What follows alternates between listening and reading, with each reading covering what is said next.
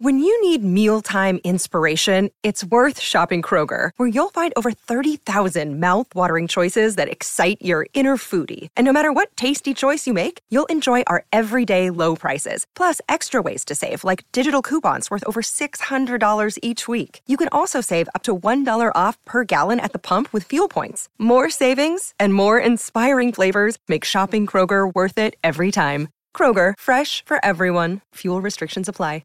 Another day is here, and you're ready for it. What to wear? Check. Breakfast, lunch, and dinner? Check. Planning for what's next and how to save for it? That's where Bank of America can help. For your financial to-dos, Bank of America has experts ready to help get you closer to your goals. Get started at one of our local financial centers or 24/7 in our mobile banking app. Find a location near you at bankofamerica.com/talktous. What would you like the power to do? Mobile banking requires downloading the app and is only available for select devices. Message and data rates may apply. Bank of America N.A., member FDIC.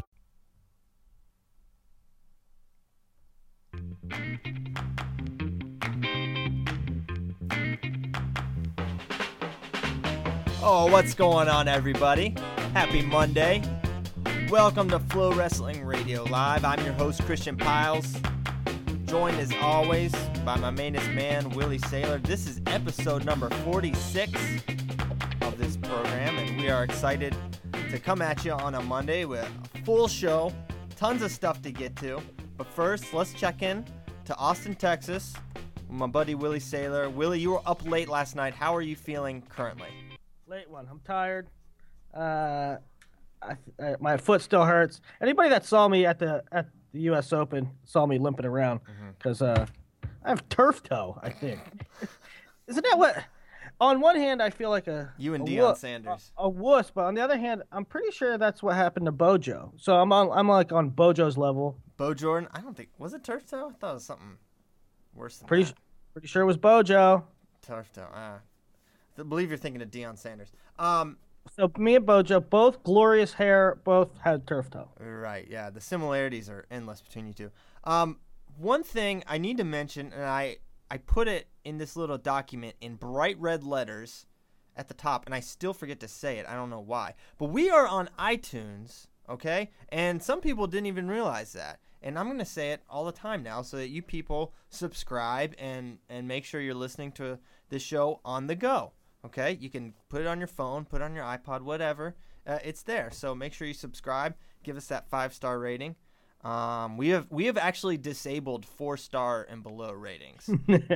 So you just have to give us a 5-star. So don't even try it.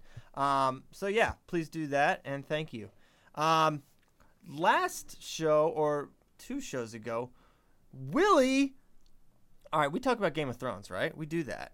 But Willie just dropped the spoiler bomb out of nowhere. We didn't even be like, "Hey, don't listen." You said, all right. You said on the last show we're gonna talk about Game of Thrones, which true. But then you like immediately launched into it. This guy died. Like you didn't even get to warn people if they wanted to listen. You got to let them know. Skip ahead. I know. Maybe I don't have good home training. Yeah, man. You just got to rein it in. I don't know the rules. You're a man of passions, okay? And what is on your heart and mind is going to come filter. out. So no filter. So there's an apology. We'll try to do better with the spoilers. But I can't make Willie say and not say certain things. That's kind of what makes this show great. That's for sure. He will say something ridiculous every single show that will irritate me. And there's nothing I can do about because it's live. So what do you want from me? I'm sorry. Me and Christian get in some level of argument at the end of each show because Christian's annoyed that I said something. No, it didn't start that way. It's been the last month where I felt like my buttons were pushed. But you know what? It's that's okay. It's all right. We're when you're good buddies, you're gonna fight. Here's a spoiler alert. Arizona State had the top recruiting class. Come on. Why? Because everybody knew that. Yeah, I know. I'm kidding. I'm actually kidding. So yeah, let's get right into that. We'll get back to the other thing we were gonna start with. You were up all night. I teed you up there. You were up all night doing your recruiting class rankings. They are out. They're available to be watched. I suppose read. It's not in video form. Although maybe next year, Willie, could you get a little video form? I don't know. They're so bulky. Yeah. You know? It would probably be kind of boring. Like if if that was a video, it'd be 2 hours long and nobody would watch it. People would tune out. But I'm not going to read the thing to you. Arizona State was the obvious one, as Willie already mentioned. And you mentioned in your intro that it's kind of a down year for recruiting, or maybe recruiting classes. Can you you want to expound on that maybe? I didn't think there was many Monster hauls. right. And maybe it's partly because Arizona State's was put together so early. Right. Like that I just feel like it kind of loses its luster, but the balloons popped there on like, we knew what they had before December. Right. And so that's not surprising. And then even anything after number one is sort of not very exciting. I mean, I'll say number two is Oklahoma State, and they have 4 top 30 guys, but even them, they're going to have problems getting guys in the lineup. Yeah, that was my big I get on a talent standpoint Oklahoma State at number 2, but when you consider the obstacles these guys, and I know one of your criteria are the work you're going to get out of these guys, how many years of starting. Yeah, so I do recruiting class rankings a little different than anybody else that does them, and it's based on usefulness and maybe practicality. To take an extreme example, if one school signed 4 of the top 149s, what good does that really do? I mean, it really serves as you're signing one guy. You're going to get use out of one guy because you can only start 149. So I look at it from a practicality standpoint and usefulness and how many years of utility you're going to get out of each guy. That being said, that's a very simplified version. There's a lot of different ways to look at recruiting class. Yeah, sure. So there's tons of variables there. I personally, based on that and pretty comparable talent haul, feel like Minnesota's probably the number 2, because when Stevenson, Early, and Stroker, 4-year starter, 4-year starter, 4-year starter, there's like no one really in their way. Whereas Joe Smith, I mean, wherever he goes now, I wonder about Joe, how big he's going to get. I feel like he just keeps growing and growing, and I don't know if he's a 57, 65. Maybe is he going to be a 74 one day? He seems to continue to get bigger and bigger. I don't think so. I think if he projects at 57. He's there with Blees and Marsteller, and 65. Well, remember that Derringer graduates, right? So they can get one of those at 65, and JoJo is not big. JoJo wrestles up all the time, and he's a little thick and pudgy at that. So, for instance, he wrestled his state tournament at 170 pounds. I mean, he's wrestling junior duels at 160 scratch weight. So, I mean, he's not that big, but he can wrestle up because he's such a talent. And yeah, with Brock and Piccinini, you figure they should be starters, but Brock's coming into a pretty tough situation at 33 with Gary Wayne, who's looks to be improved. Brock obviously a better talent there, so that's some. Yeah, it's tough because they have Oklahoma State has Clamara and Heil and Gary Wayne, and the first 3 prospects that they have are Brock Piccinini and Boo Lewall, and so there's a chance that those guys don't get in the lineup for a while. But I think when the dust clears, when the dust settles, you're going to see a lot of starting years out of them. Okay, and I think you're probably right on that. One thing I noticed, and something, I mean, just what you see at the NCAA level, I would take, and I'm talking about Penn State's haul here, which is small by Penn State standards. In that it's just their big haul was last year, so it's gonna be smaller. They picked their spots. They got Vincenzo Joseph. You're number 3 overall. To me, a number 3 at 18, just having that one guy is enough to vault you in the maybe top 15. When you consider you got a number, some number 70s and number 60s ahead of him. Number 3 is going to outperform an entire recruiting class at, maybe from Maryland. Yeah, absolutely. And that's why I say it's not always cut and dry. It's not always just NCAA production. It's not simple. Like, I would expect no disrespect to anybody, but I'm super high on Vincenzo. I think he's an All-American threat immediately, like even if the season started today and he went as a true freshman. Right. And so I expect over the course of his 4-year career for him to score more NCAA points than entire classes that are ahead of Penn State's. Right. However, the impact that he'll have, I don't want to say it's less. Like, if Princeton gets 4 starters and Maryland gets 5 starters, that's huge to their program. Right. I mean, that's enormous to the program. That's half their starting lineup, and so you got to take. So you have to weigh that. You have to into balance. I mean, it can't just be on potential NCAA production. So I think you do this the right way. It is inherently an inexact science, but I think you have to balance the production, the utility you get from these guys, along with the talent that they possess. So I think that's. I read this and I thought it was a fantastic job, and I read it again just because it's a lot to take in.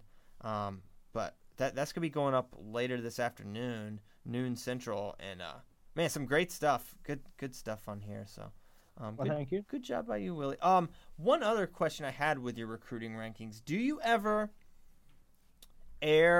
skew higher ranked guys? Let's say I got a 30, and he's going to Penn State, and I got a number 30, and he's going to Michigan State. Does the ability, or an Edinboro going to that continuously takes guys that are maybe not the blue chippers, but top 100 guys, and turning them into national finalists? Yeah. Do you give them a bump? Because I see Edinboro, and it's like, there's nothing sexy about it, but it's like, well, what Tim Flynn and company are going to probably do with these guys.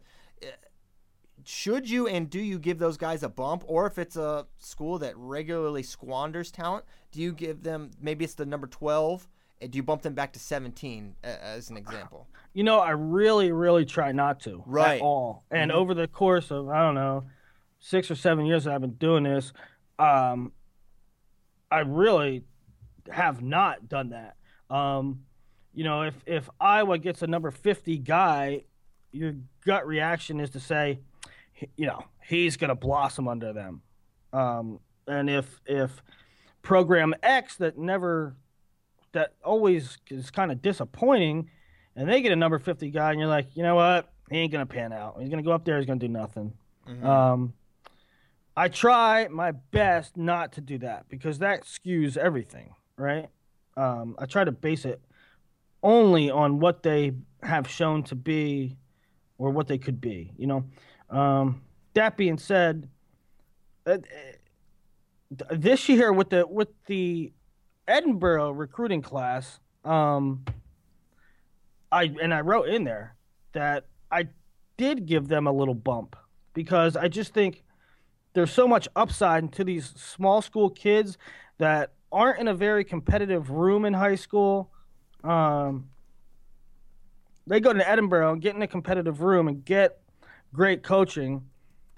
There's upside there. There's a lot of upside there. So I did kind of fudge on my typical protocol with Edinboro this year. Sure. All right, here's another one. One I said one more, but one more off the one more. Missouri. Mm-hmm. They not in addition to a pretty solid haul with Clayton Wisman and Rourke, they've got 2 huge transfers. One of them, Blaze Butler, is a potential title contender at 74. He's right there with the best guys, and you got Grant Leith there at 49. Were you a little low? I mean, because 2 of those guys, or I guess the question is, it's obviously, how do you weigh transfers? Because yeah, go ahead. Well, Blaze Butler, right? The max they can get out of him is 1 year. Right. So his Contribution. value or contribution is somewhat limited. And he didn't All-American last year. No. And so, I mean, you could make a case for Missouri to be higher. In fact, in my first draft of this, they were higher. But I think what you get is you get Blaze Butler, right? And then you get a bunch of guys that I think it's going to take some time to develop. I mean, I think Clayton needs a year or two in the system. I think Wiseman needs a year or two. Will Rourke, even Grant Leaf, who's already has a year of college under his belt. I don't think he's a high AA right off the bat. I mean, so they'll get starting years out of these guys, but I think they need time to develop. Okay. Fair enough. Looking at them, and they're right behind. It's easy to compare here. UVA, they've got Fox, Krivas, and Cam Harrell. I don't know. I could see them passing Virginia. Yeah, they could. Are you maybe a little higher on Krivas, perhaps? I mean, or Fox, I guess. I guess those two are a better recruits than any one that Missouri pulled in. Krivas. I mean, Fox's ceiling is higher than Clayton and Wiseman, in my opinion. Okay. And I would probably say Krivas' ceiling is higher than him. All right. Yeah, I would say that. Yeah, I guess I probably would too. All right, good stuff, man. This is great. Hey, how do you think Virginia? You follow the Cavs quite closely. How do you think they're gonna do with Baldwin and Peppelman there? I mean, they're both kind of 65. Yeah. I think Baldwin's gonna go right away, is my opinion, and I think probably Peppelman probably goes up to 74. Okay. Yeah, that's my guess, and pretty sure he wrestled at 80 kilograms at universities. So I think Peppelman could stand to go up. Watching him, he's pretty dang big. Yeah, he's a thick kid. Now here's the real question: is what are they going to get from Garrett? He struggled last year, but it was a redshirt year, so we'll see how once he's in the lineup, he puts the UVA singlet on, how he responds. But they need him to. He needs to turn things around a little bit, but still early in his career, so we'll see. They obviously do a very, very nice job at development at UVA, as they do at Tech and ODU. So yeah, I think that's what they're gonna do there. Yeah. Moving on, we got our word on the big topic all last week, I should say, was the Marable Green saga. You know, and everyone knows the whole story. And the word came out Friday, I believe it was Friday. No wrestle off for Nick Marable. Not going to happen. So that was that was huge. What was your initial reaction to that? First, wow. I was really surprised. Even though it makes a lot of sense that you get the word right away, I guess I just really wasn't expecting it that week. Just a couple days after we talk about it, bam, we had our answer, which I thought was awesome. And then my well, they have to let them know, right? Right, they got to figure it out. They got to figure out the world team because the guys. I mean, do they have to train for a wrestle off? You have to let them know that, right? Which is good. Now the question is it over? Is this it? Is this the final word? And my understanding, and I haven't got confirmation of this, but my understanding is that there's still. It still could be in the works. There's the possibility for an appeal. So this may not be 100% set in stone. And Nick Marable may still have an opportunity yet. Another takeaway, reading the verbiage of the trials procedure document, okay, and it's a little wordy. Basically... Well, hold on. First of all, aren't you surprised? My first reaction was... Oh my God! I didn't think that they would not have a wrestle off. I thought for sure 100% there's going to be a wrestle off. Yep. Did you feel that way? Yeah. seemed inevitable. And the people I talked with at Madison Right. that would know, and people that, a little more knowledgeable than me, or a lot more, I should say. Right. And, I was reading a message board, and when the story came out that there was not going to be a wrestle-off, USA Wrestling had made a decision, I was reading a message board, and somebody was talking about this show, and they said, Christian and Willie really had a good show on this. However, they didn't ever report or say anything about the bylaw that said they had to weigh in with the 18-hour rule. Well, and I frankly didn't think to look it up, because all the people I talked to, nobody ever mentioned that, and I talked to way too many people about it. Yeah. Well, reading it would have established nothing, because it could have gone either way. Because you are supposed to weigh in, but there's an exception to be made. If they determine it's an extenuating or unforeseen circumstance, they can waive that weigh-in requirement within 18 hours. So it's not a black and white. If you have to weigh in within 18 hours if you request a delay, that's not the case. There's precedent for them saying, well, this was an unforeseen and extenuating circumstance. So for them, here's what I read into that. For them to say that there was no unforeseen or extenuating circumstance, they did not buy the injury. Because if he had a concussion, if he had a head injury, if he had an injury to his body, that is by definition an unforeseen or an extenuating circumstance from making weight. Well, an unforeseen thing is that you're walking the weigh-ins and you get hit by a car. It's not I couldn't make weight, so right. But any injury, if you are running on a treadmill and you fall down and you have a concussion and are unconscious, that's an unforeseen or extenuating circumstance. So they are straight up saying we don't believe this, right? I mean, that's pretty much the only way you can look at it. That they said this is not unforeseen or extenuating because it's not legitimate. That's me reading between the lines here a little bit, but at the same time, what other conclusion can be drawn? Right. So that was my big takeaway, that they didn't buy it, and I didn't buy it either, but I still thought we'd see it, and I don't feel it gives me no joy that they're not gonna that Nick Marable shouted World Team is probably done. That doesn't make me happy, even though I thought it was probably not a legitimate injury. That's just how I feel. I'm not celebrating that in any way. So it's kind of it's good and bad and maybe not over. Well, here's the thing. If there is going to be an appeal of any sort, it has to be expedited, because they got to do it soon. They have to get into litigation. I mean, not litigation, but they have to get into some kind of boardroom and vet it all out, and then set a wrestle-off date.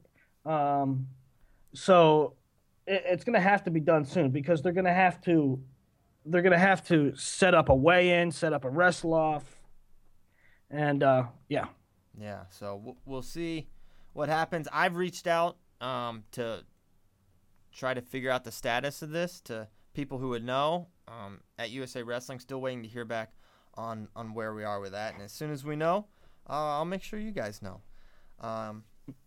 And of note is that these two, Green and Marable, may not hit again for a really long time, because next year's an Olympic year, so these guys are gonna have to go to a different way. Can't imagine Green's gonna go up to 74. He weighs in, super light. He's gonna go down to 65. You have to. I mean, that's all. I always thought. You've always thought he was. I always thought James should have been at 49. Yeah, possibly so. I think he would have done well there as well. And obviously, Marable's not going down to 65. He'll have to go up to 74 for the Olympic year, with 70 being a non-Olympic weight. So this rivalry may not be renewed till 2017 or something. So, man, how fun will 74 be with Marable in the mix as well? Oh my gosh, it's already an embarrassment of talent, and now the one guy in our country that's beaten Jordan Burroughs. Yeah. Right. Kind of crazy to think about. So I was watching the Europeans this week. You know, they were kind of going up on YouTube. We were putting some on Flow, and I was watching the '97 final between Gazimov and I forget his last name, a Georgian, and I noticed that the one guy was on the shot clock, and he had the leg with 29 seconds, and he was about to finish, and time run up, and they stopped it immediately, even though he was really close to the finish. I was like, wait. Now with Brent and Oliver and Kelsey Campbell and Ali Reagan, they were given this extension, so I went back and watched those, and by extension you mean when they're on the 30-second shot clock and it's closing, it's ticking down to the 30 seconds, they allow you to finish your move if you're in on a shot. Right. Or they determine that you are close to a finish of some kind. So I immediately was like, well, what's going on here? This doesn't really make sense to me. Obviously, we're not on the same page. Either USA is not on the same page with the rest of the world, or the rest of the world is not following the rules properly. But whatever it is, there's clearly a difference in how we're calling it. And I got pretty frustrated that we're kind of doing this again. That, last year we were the only country that did this almost takedown thing. You realize that, right? Like, there was no one else, no other countries were doing it but us.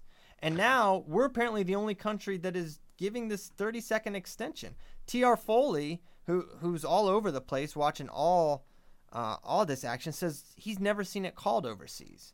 So it's mind-blowing that I feel like it's a big deal. I feel like 30 seconds should probably just mean 30 seconds. I feel the other way on that. However, the larger problem is I think there should be some kind of continuity. I mean, far too often, one hemisphere is calling it one way and the other hemisphere is calling it another. Yeah.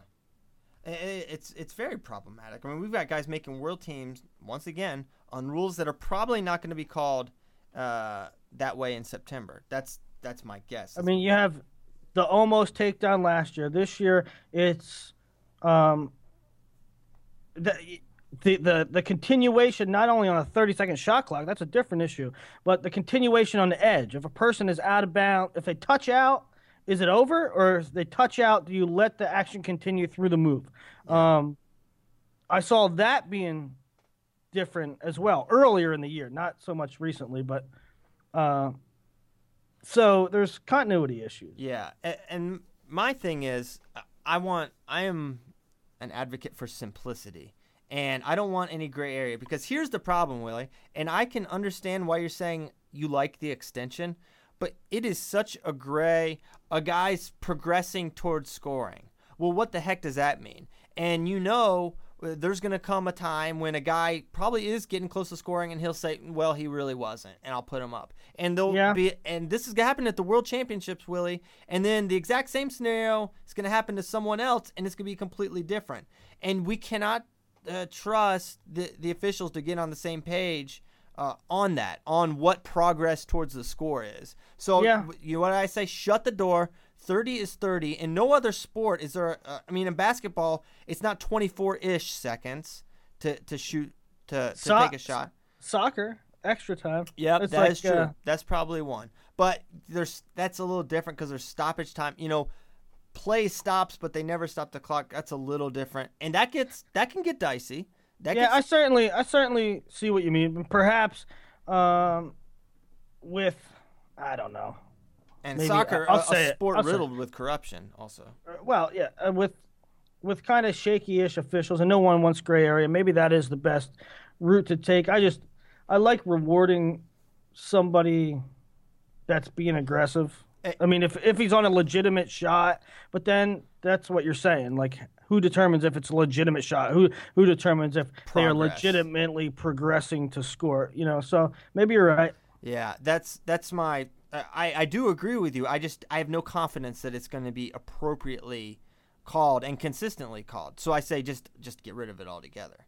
Let 30 be 30. That's more simple for fans. That's more simple for coaches. I mean, the coaches didn't I don't know if they knew about the extension of the shot clock at the United States. So I say, screw it. Get rid of that. Let 30 be 30, and I think we'll have a lot fewer headaches and a lot fewer controversial moments than we would the other way. So I'm hoping that they clarify that and that everyone's going to get on the same page, and hopefully 30. I mean 30, but I don't know for sure. I hope whatever way it goes, I hope we know at least by Worlds what they're going to call. Yeah, you think? I mean, it's kind of nice to know the rules before a tournament starts. Novel.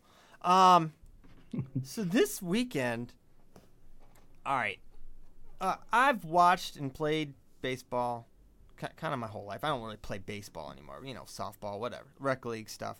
And you're in a softball beer league, I bet. It's church league. I speed around the base paths. I can't hit very far. Anyways, irrelevant. I know the game well, but baseball to me I think it's really backwards. Like the culture around baseball, I think it bothers me. And what I'm getting at is, so if you didn't see, Max Scherzer, the pitcher for the Nationals, had a perfect game going with 2 outs and I think 2 strikes. And he comes inside with a curveball, and the batter pretty blatantly, not super blatantly, but drops his elbow, gets hit by the pitch, takes first, breaks up the perfect game. And what a goof. Well, hey, who cares? Don't come inside. Don't let that be an option. The thing about a perfect game, there's been 23 ever in the history of baseball. 23. It's on the ref too. What a bum. Why? For not ringing him up? Yeah. For leaning in? I mean, he dropped his elbow. It says in the rule book that you can't lean. Make an attempt to avoid it being hit. Well, whatever. You don't see that. I can't. Barry Bonds used to wear body armor and lean over the plate. Yeah, he did. He looked like an armadillo. Yeah, he actually did. That's true. And also his feet grew 6 sizes when he turned 32. So another little fun fact about Barry Bonds. The point is, are there different rules under different circumstances? I mean, I'm sitting here saying that. Well, actually, here the point is, first, people were ripping this Tabata guy for getting hit by the pitch. Like he's so classless and Bush League and what who cares? He's going out there. All right, here, this team wants one thing. I don't want that thing, okay? That's like the competitor in, I think, all of us, and including me. I don't want what the other team wants. They want a perfect game. I'm going up there. I'm going to try to not get it. If that means I got to lean a touch, whatever. If it's a problem, then you call it. I mean, I don't understand it, and the backlash that this guy received, I thought was kind of hilarious. I'm like, put yourself in that situation. You don't want to give up the perfect game, and whatever it takes, who really cares? And I feel like there's all these unwritten rules in baseball, and to which I said they're not actually rules then. Well, I mean, unwritten. We can get into the unwritten thing, but leaning into a pitch is in the rule book. It's never called. Ever. Maybe that's an unwritten rule. The unwritten rule is even if you get hit by a pitch and you don't try to get out of the way, they're still going to call it a hit by pitch. I mean, you do actually. I'm not saying that it wasn't intentional. I'm not saying that. But when you're swinging, your elbow drops. Okay, and your wrist come through. So it's not like it was a super unnatural motion. That can happen. If you're inside and you swing, your arms can get. Come hit. on. I've like I said, I'm not saying. I'm just saying. But baseball in general, I'm so glad that wrestling does not take cues from baseball for so many reasons. I think so many of their the ways they stifle personality, the way they're so old order, which you could say there is a little bit of that still in wrestling. Wrestling. I mean, what do you mean stifles personality? If you flip your bat after you hit a home run, just flip it. Look at the flick of the wrist. You just flip your bat.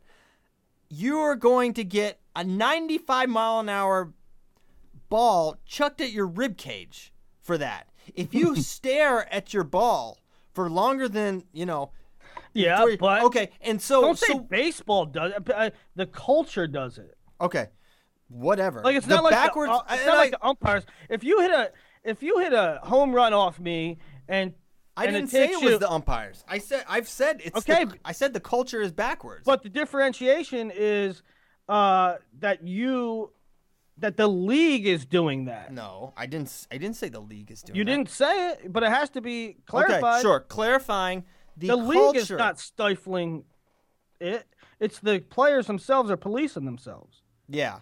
And the fact that, and this is why they're so backwards, the fact that you can, if you look at your baseball as you hit it out of the park, or you pump your fist maybe one times too many, that is considered worse than throwing a 95-mile-an-hour fastball at someone's face. That's worse. I mean, what world are we living in? These people are such a bunch of weirdos. I quite like it. I like nuances. They're so sensitive. Don't show me up. No one's gonna show me up. I'm gonna throw the ball at them. I mean, they're cavemen. I think hitting somebody because they quote unquote showed you up, or they hit a home run off you, so you're gonna hit them. I think that's so sissy. That's my point. Yes. I'm not saying don't throw it, guys. How is it fair to hit somebody with a ball? Yeah. I mean, you just gotta stand there and take it. I mean, that being said, I'm all for little nuances in the game. In any game, it makes things interesting. Like, a guy hits a home run. Sometimes if you're just hitting home runs a lot, they'll just hit you. They'll just hit you for having a good game. Just being good. Yeah, just for being good. All right, this will show you for showing us. I don't know. Baseball's backwards. But it brings us to the point. Does wrestling have unwritten rules? What are the unwritten rules of wrestling? I don't know that there are, but I think if there are, they all pertain to officiating. There's some, but there's not many like little culturally ingrained yes, things. There's definitely culturally ingrained things. Okay, give me an example. You're not allowed to. You're also not allowed to cheer. You're not allowed to show emotion. I disagree. I think we've come so far. After guys scored, you run to your coach, you're hugging, you pump your fist. I mean, now if you go the Darian Caldwell route, that could anger some people, particularly Iowa fans. But by and large, when you pump your fist, the wrestling community looks down upon. I disagree. I really think that's changing a lot. You're seeing celebrations all the time. I'm not hearing boos. Guys are I mean, maybe if you go Dylan Palacio and shush the crowd and whatnot, or go out of your way to taunt, but if you are celebrating excitedly, find me an example. I simply don't see it. I don't see the backlash or the outrage of even the most enthusiastic of celebrations. I don't see it. I really don't. I don't know. You don't know? I mean, I immediately think of Tony Ramos. Come on. I mean, Tony wants that. He wants that. I don't care what he wants. I mean, yeah, and why even if he wants it, he's achieving it in ways that aren't that big a deal in other sports. When he does the break symbol, when he does that clapping thing like nothing to it, right? He's trying to get. He's in pursuit of the both the negative and the positive reaction. Because it's so easy to get under wrestling fans' skin. I don't think it's under. He's being the heel. He's making you boo him. That's what. I don't think it's people are outraged at. This is just classless, or it's just like, oh, boo! You're against my. Yeah. I don't think people are. I mean, I see a lot. I just don't see what he does to me isn't that egregious. Well, and I don't think wrestling so either. Wrestling fans think so. I don't think they. Oh my God! Read any message board in America. Now, if you take some of the things he I'll tell you what. You don't like Tony Ramos? Beat him. Right. Beat the guy. Right. You don't like him. You don't like him. His antics. Beat him. Well, there's not many people. Nobody in America can do it. I don't think. I honestly don't think people are super Oh my God. I really don't. I don't think wrestling stifles athletes. Not the way baseball does. Are you kidding me? Are you kidding me? If you're having a good match, no, I disagree. I couldn't disagree any stronger. I mean, does it exist? Sure, but to the degree. I think wrestling fans are completely judgmental. Maybe. I don't see it that way. I mean, look at Flapgate. Come on. Now the guy did a flap and like come on, Willie. Bedlam broke out. Come on. Well, first of all, you're in the most is volatile the word? Carver Hawkeye is the most explosive atmosphere for wrestling maybe, in the world. Or those it's just a Come on, I'm waiting for a point. It's a madhouse. Okay, so you've got a rabid fan base. Okay. Uh-huh. You have the Missouri Tigers flapping their wings. They want to get booed. It's not here's your problem. You're correlating booing with moral outrage. That's not what's happening. Booing is like a part of the sport. You boo A-Rod when he comes to the plate. You boo moral outrage. You boo LeBron James when he comes out because he's playing your team. They're booing him because they were taunting. Okay? And they wanted to be booed. I'm not saying it was a big problem. It wasn't. I thought it was great. I thought it was, great theater. But it wasn't this, people weren't morally outraged by it. By Flapgate. They were flapping their wings like birds. They'd never done that once. No one had ever seen them do that once. And they break it out against what? Oh, the Iowa Hawkeyes that are birds. I mean, and I know the ball hawk thing, football, that's like legitimate, but they didn't break it out. They didn't break it out against Oklahoma State. Exactly. So they they were trying to get under Iowa's skin. What's wrong with it? It wasn't moral. That's what I'm saying. What's wrong with it? I don't think many people thought there was a lot wrong with it. I mean, do you expect Iowa fans to enjoy that? Do you expect them to celebrate a team that just beat them, flapping their wings? Do you expect them to give that a golf clap? No, what are your expectations in that situation? I'm not talking about Iowa fans. I'm talking about, in general, wrestling people don't like you showing somebody up.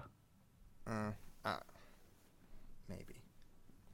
And I say let him go. Let him go. Flap flap your wings. So last week, there was this thing. A pitcher for the Texas Rangers was pitching a no-hitter. Oh, this is the worst thing ever. No, it's not. This is the most backwards thing. Keep going. This is all right. So there's mind-blowing. There's a Texas Ranger pitcher is throwing a no-hitter. They go. The television, the broadcast goes to an on-field reporter. It's a woman. She's actually in the dugout, and she does the unspeakable. I applaud her. I need her name. I applaud her. Thank you. Is she completely oblivious? She's a pioneer is what she is. She's fighting. She's a blooming idiot. Oh, come on. She's doing what she should. Keep going. She's a hero. She's in the dugout. It's like the 7th or 8th inning. This guy's pitching a no-hitter, and she says on air live to the manager, so, your pitcher's throwing a no-hitter. What do you think? How can he keep it going? Now, anybody that has watched baseball for like 3 minutes knows that when somebody is throwing a no-hitter, no broadcaster, no baseball player, nobody in the stand, nobody should bring it up. Nobody should mention. It's like a jinx. And what happens immediately after she asks, the no-hitter gets broken up. Because no-hitters get broken up. Not because of jinxes. What are they? Warlocks and sorcerers? It's baseball. The reason perfect games and no-hitters get broken up is because they're extremely rare. And don't do it. Yes, you do. You have no. Listen, matter of fact, here's why. You don't. Nobody does, ever. You should always, and here's why. One, jinxes and curses don't exist. They're not real. I mean, do you guys know anything? That's not, they don't exist. All right, first of all. Second of all. You're talking about a sport where the guy will wear the same jockstrap for a month if he's hitting good. That's his problem. Whatever, that's placebo effect. If that helps him psychologically, whatever. They can't hear the broadcast. Who cares? It's a real thing. All right, listen to this. I'm flipping through a game. Oh, 9-0 Rangers. Okay, keep going. Watch for 1 minute. They don't say anything. Who's going to stay and watch? Because, it's a big secret. Up in this booth, you can't say this guy's got a perfect game going. There have been 23 ever. In what other sport are they not going to mention something historic and incredible happening? When a golfer is going for the Grand Slam, when a wrestler is undefeated, we don't. Don't talk about. Don't put his record. ESPN will put on the bottom line. Christian Piles has a no-hitter through 7. So you can type it, but you can't say it. Because the players can't hear it. Are the players tuning in to the TV watching? I thought they were doing something. They were like playing. You don't say it. Often say it.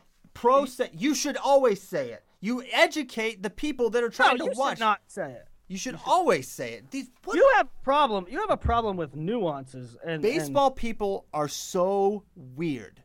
You can't talk about something historic happening. In what other world, what other sport is that even a thing?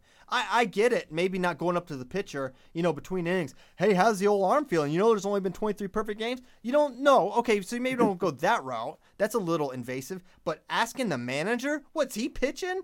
What is he gonna telekinetically psych out the pitcher, as if the pitcher and everyone in the freaking ballpark doesn't know there's a no-hitter going. So don't talk about it. You talk about it as much as possible. It's you fly a plane over the stadium that says no going through 7. I'm pro everything. You announce it. I am 100% positive that there are social faux pas that you do not participate. That you participate with. Maybe. I'm not ruling it out, but nothing is as stupid as this. You can't. If I could never broadcast baseball for probably a variety of reasons, the main one being my moral objection to not educating the people listening on what is going on in the game. I can't believe this is a thing. It's 2015, but you can tweet it. You can put it on social media. Yes. You can't. And yes, there are unwritten rules in wrestling. Okay. I was waiting. Is there anything as stupid as a broadcaster not being able to say there's a perfect game going? Well, let me tell you this. I would say yes, because me as a broadcaster not saying there's a no-hitter in progress does not affect the game. However, when I'm in overtime and you're on bottom, I drop to an ankle, first one, stalemate. That is affecting the outcome of the competition. Okay. That's an unwritten rule. Sure. I don't agree with it. I don't subscribe to it. And also, we're talking about two different things: the actual sport and the broadcasting and the educating and the product you're giving fans. That's two very different things, and there's nothing like it in wrestling. Essentially, you're saying you are opposed to tradition. It's a tradition. Traditions are dumb. Black people used to not be able to play baseball. That was a tradition. Tradition can be lame in a lot of instances, especially in baseball. There was a 20-year tradition of using cattle steroids en masse. No one ever talks about that. Give me a break, tradition. Your tradition is completely. Tradition? I can't. Oh, so you don't give your kids Christmas gifts? No, I'm not saying that. I'm saying there's tradition. There's bad traditions. This is a bad, dumb tradition, and it speaks to baseball can't evolve. That's their problem. And in 20, 30 years, all their fans that are now sitting in recliners reading the newspaper, they're all gonna be gone. They have no talent, and if you were in the Final Four, you wouldn't cut down the nets because it's pointless. It's stupid. No, there's nothing wrong with that. There's nothing wrong with what they're doing either. There is. You're not telling the people listening of something historic is going to happen. Cael Sanderson, we're not probably about 1970. They invented this scoreboard thing that says runs hit. It tells you what inning it is. Listen, all right. Cael Sanderson's last match. We're not going to mention he's 158-0, and that no wrestler, because we don't want to jinx it. We don't want to jinx it, Gail. Everyone talked about the entire time. He probably had to answer 1,000 questions from his freshman year on. You'll be a 4-time undefeated national champ. That's just a part of it. But baseball, if it's on the airwaves, on a radio station, that somehow jinxes it. Backwards, weirdos. Baseball is so tradition. It's the stupidest tradition ever. I do not want to break it to Caleb that he's not getting Christmas gifts this year. He's getting Christmas gifts because he's been a good. Why? That's a tradition. When did I say I am anti-tradition? I am anti. You just said traditions are stupid. There are traditions that are stupid, and there are traditions that are fine. This is a dumb tradition. Gifts have nothing to do with Christmas. Okay. So why do it? Why give gifts? I don't know, really. That's such a left field point you're trying to make. It's clumsy. This is clumsy. No. Please, no. I've had enough of this. I've had enough of baseball. I'm so mad right now. I could just hit the stop button on this show 10 minutes early. Where is? You're upset about baseball because the Orioles stink. They don't. They won this. They were up 7-0 and almost lost. Anyways, we got to stop. People are probably going to be stopping listening. They don't want baseball talk. I hope that was at least entertaining. We got a lot left on this little doc to get to. Let's talk. You want to talk a little international? Because I do. So let's go. Well, there was message board. Okay, go ahead. Europeans went down. They occurred. Anwar Gadoyev at 74 won. He looked pretty good. I love the Europeans. The it's pretty freaking first good. ever European games. You know, they've always had the championships. European championships and continental, but this year they had European games, which is like the Olympics with all kinds of other sports, water polo and basket weaving and everything, in addition to wrestling. So it was a big deal over there. There was a lot of international studs. Yeah. And as I mentioned, with Gadoyev winning, you have to assume that's the final nail in Denis Sargush's coffin for representing them at 74. And Sargush, obviously, he's the reigning world champion, but he fell at Russian Nationals, didn't get pulled through, didn't even get bronze, I don't believe. And that was it. So you got to figure, you got a guy that wins Russian Nationals, he wins Europeans. Gadoyev's going to be the guy, and this dude cannot challenge Burroughs. And I know he looked good, and he's got a pretty nice gut, but it's not happening. Yeah. It's not happening. I mean, I don't think it's first of all, Burroughs already gave him this work before. He beat him up bad at I think it was Beat the Streets, like teched him, smashed him. At least one. It might have been a 3-period I don't think he can go with him either. However, you win Russian Nationals and you win Europeans, and you look as good as he looked, and he's pretty darn good, man. Yeah, he can go ahead and medal. He can take one of those silver or bronze ones, but he's just saying. And to be honest with you, I mean, you can say I'm crazy and say I'm an American homer, but Sargush isn't beating Burroughs this year anyway. No, I agree, but I agree. I haven't picked Burroughs to not win a tournament since I don't even know, 2010, 2009. I think he's going to win everything he ever enters, and it's going to take a lot for me to change that. So I think he was going to win, but I think now this sets it up. Sargush is maybe more dangerous, if that makes any sense. Oh, I mean, I think Gadoyev right now is better. There's no one person with a better chance in the world of beating JB than Dennis. That's the one guy that can do it. And he's got a style that can somewhat slow down, and he's so good at finishing that he doesn't need to get the legs that many times. Sargush is super dangerous, really good when you're on his legs too. So Gadoyev doesn't present those problems. And even then, Burroughs was still 2-1 against him, 2-0 when he had working limbs. So Gatsalov DNP'd at heavyweight. What's going on there? He got beat by an Armenian, an old Armenian. That's the worst kind. The most dangerous kind of Armenian. But, that weight was crazy. Shimarov and... There was three world champs. 3 world champions in that weight. Yeah. But he didn't lose to a world champ. So that No. while that is a phenomenal stat, you have to lose one of those for that to be an excuse. Yeah, it's Godsall. amazing that I don't know. He didn't place at Worlds last year either, and he's getting up there in age, and he's undersized, and it's almost surprising that he's still the guy. Yeah, I think Makov just can't.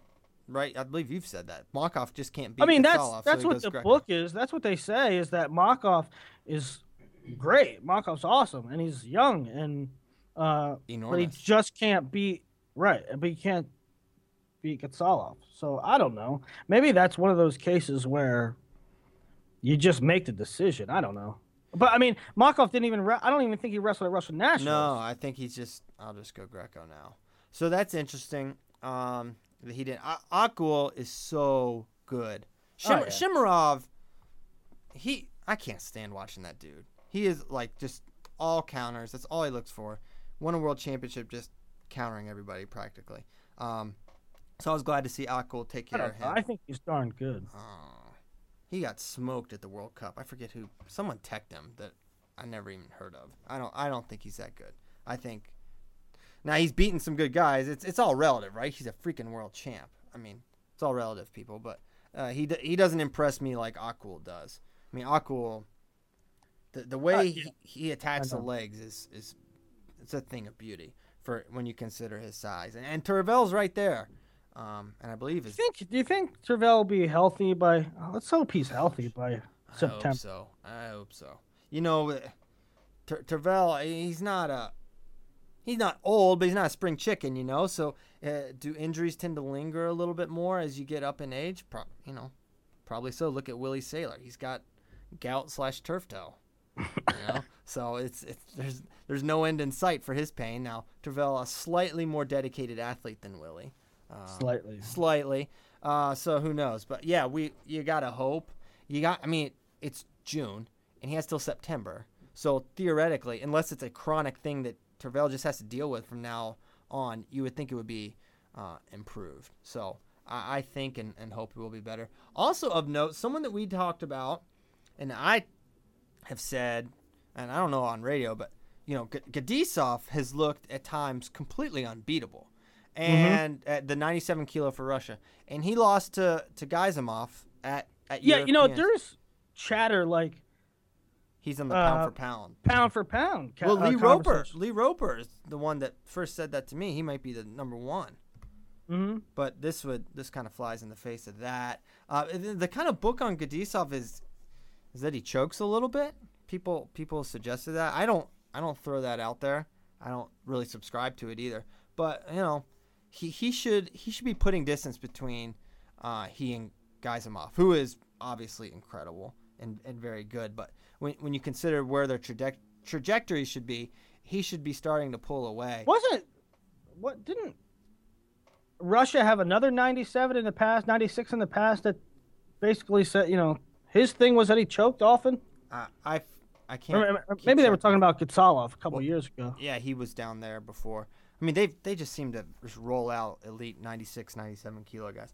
But so he loses. So part of me is like, well, I'm thinking about Kyle Snyder, how he's going to do. Can he go with a Gadisov? Can he go with a Gazimov? Can he go with a Yazdani? I mean, those are three extremely high-level guys that he's going to have to be contending. You know, I watched a lot of the 97s at Euros, and who knows if, you know, Gadisov's clicking on all cylinders or even Gazumov's clicking on all cylinders, which was the world final last year. But not just because Gadisov lost. I just watching him, I believe that Snyder can beat some of these guys. Yeah, it'll be very interesting to see his ability to control the center of the mat.